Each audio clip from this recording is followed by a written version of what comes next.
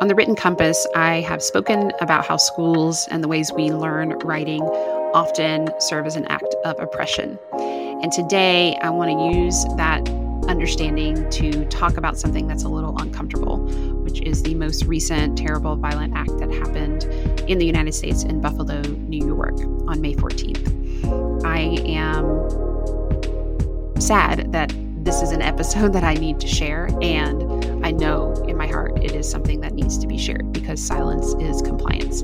So thank you for being here today, and let's get started on this hopefully powerful invitation of an episode. Welcome. We are in a new month heading into June, and this is episode 31. So we are over 30 episodes into the Written Compass. And just to kind of reflect and go back to the beginning, which is connected to the focus of this particular episode, I really started this podcast project because kind of my tagline was I wanted a space for inspiration, education, and activation of powerful new narratives in the world of business and life from heart-centered folks just like you. And what has evolved is a space to talk about some of the nuts and bolts of writing, how writing reflects as well systemic social issues of oppression, and then hopefully has been inspiring you to get writing. And I'm coming to this particular episode from a very, I am not an expert, and I'm going to likely get a lot wrong today. And I'm having a very both and moment. I know silence is compliance. So thank you in advance for being here. If you looked at the podcast episode or the title for this particular episode, you kind of know where I'm coming from. So thank you in advance for being here on this messy journey, needed journey for this particular episode. So if for some reason you are not familiar or aware, Saturday, May 14th, 2022, yes, I'm saying the year with intention. I'll speak to that in just a moment. An 18-year-old white male shot 13 people. 10 of those died, and this happened in and around a historically Black community grocery store in Buffalo, New York.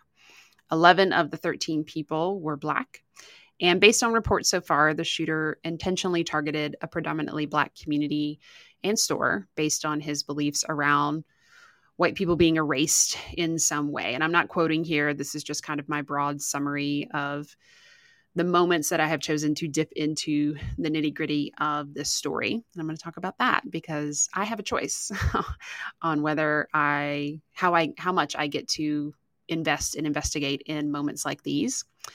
So I'm going to be sharing from that today. So just a little bit of warning, if this is not the episode for you, you are welcome to move on. And if you're feeling that discomfort, I just want to know that you are not alone, and there is power in sitting in that for just a few more moments in this podcast episode. So when these moments happen, and they happen far too often, and then they get gone and get forgotten way too quickly for various reasons, many reasons, which is why I included the date and the year, in case you are listening to this in the future. But when these moments happen, what happens is I have a physical reaction. I just sort of go limp. And I think, not again.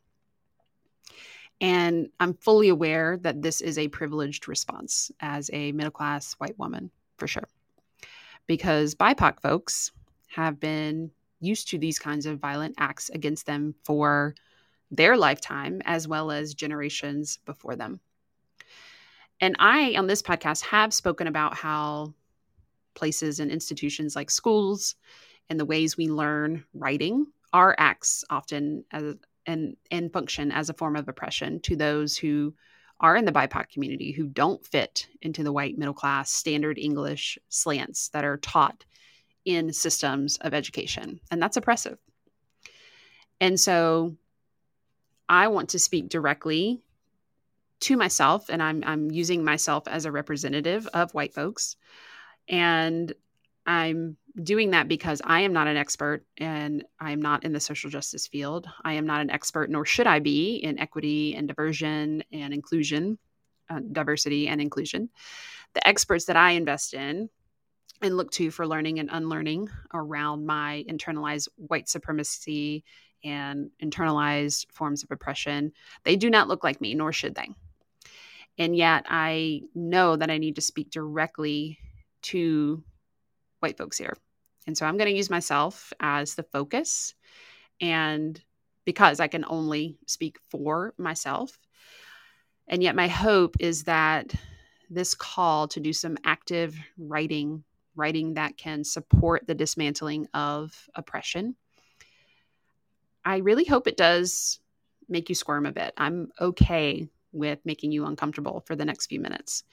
And I've been using currently for this moment in history, this particular act of just utter hate and violence and terrorism. I've been using writing and language to dismantle the oppressive thoughts and views that I consciously or subconsciously may be holding. I've been using writing to explore my own understandings of oppression. I've been using writing to get connected to the ways that I consciously or unconsciously perpetuate the systems of oppression that inevitably lead to violent crimes like the one that this 18-year-old white male in Buffalo, New York just committed. And I can say for myself, I'm not directly, changing the mind of someone who makes a choice like this. But on a micro level, I believe that my continuing reflecting and then making aligned action choices out of that reflection can contribute to changing the systems and to continue to look at where I may be contributing or perpetuating these ideals and these about the beliefs. I have an obligation, I believe, to address and deal with my stuff. My good friend and my fellow coach and I, we've been having heavy discussions this week, and they have not been comfortable. And she reminded me how it's a luxury. It's a luxury for white people to be able to see things in the news, to see these acts of violence, to have our sadness, to send our thoughts and our prayers, and then close that news tab, right? Scroll on past the feed that is showing up for us, turn off the TV, and just kind of keep on trucking. Yes, we send our hearts, right? We pause, we pray, whatever it may be that allows us in the moment to feel whatever we think we need to feel. And then we can move on. And Black people don't have that luxury. The story too of that I know I have said in the past is, this is just one individual. It's not representative. It's not the collective issue of a whole people, of all white people. And that's something I no longer say. And that is because of the reflective writing and critiquing and communicating and the work that I have been doing. I truly feel that, and I write about that. So in this moment, I invited myself to do some reflecting and writing about my stories, my family stories that may contribute to some long-held beliefs I have about others that don't look like me. And I'm continuing to get them out and continuing to examine them, because staying silent is a form of compliance. Internalizing and just sending our thoughts, my prayers, and nothing else is a form of compliance. And I may not know where to begin. I often do not know where to begin. So I start with myself. And I share what I'm doing. I'm doing it pretty darn publicly right now on a podcast. And it is not about getting it right. It is not about perfection. I don't know what I'm doing. And I know I need to be on this path, on this journey. So I share what I'm doing. I support others in exploring their voices, their messages, because we are a species that connects through stories. We've talked about that in this podcast before. And I believe that on a micro level, at least, if we continue to share our stories, and it starts with sharing them with ourselves first, but even the thoughts, the beliefs that we aren't proud of that maybe show up unexpectedly, but especially the stories I want and need to hear, we need to hear stories that are not our own. But when we hear because when we hear and connect with another human story, heart to heart, and we don't just continue hearing this pale, male, stale series of stories that represents one tiny part of the population, and we stop having and creating systems and following systems and policies that uphold that one lived experience, that one part of the population's experience. I truly believe when we shift away from that, tides start to shift. We see change. We change. So I'm not trying to come to some conclusion or some answer. I'm not trying to tell you, listener, to do anything in particular.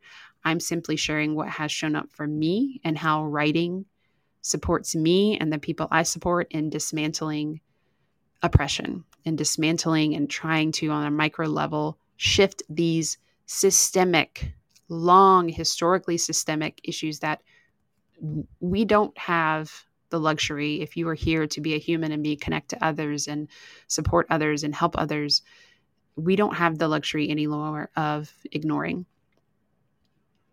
That when we start to acknowledge and use writing in these ways, things shift, things change. So I hope this podcast is viewed as an invitation, and I trust you to make whatever meaning around that invitation, whatever you need to for you. Thank you so much for being here today. This was not an easy one, and there was no doubt that it needed to exist. So thank you for being here and holding space and allowing me to share. As always, I am here for the discussion. So if you want to respond in any way, shape, or form that feels aligned and productive for these continued conversations and reflections, feel free to head over to Instagram and hit me up at Shana Hartman _ and let's have a conversation, because I do believe in communication, and writing is the way, is part of the way, not the way, is a way to start to dismantle, and unwrap and unpack these deep, deep, deep seated issues in our worlds. So thank you for being here. Thank you so much for joining me for this episode of The Written Compass. If you are loving this content, then please share this episode and tag me on Instagram at Shana Hartman _. And if you're wondering how you can implement the ideas I share here and really begin creating your amazing book, I want to connect with you even more. Head over to shanahartman.com/thewrittencompass to learn even more about not only writing your book, but truly experiencing your words.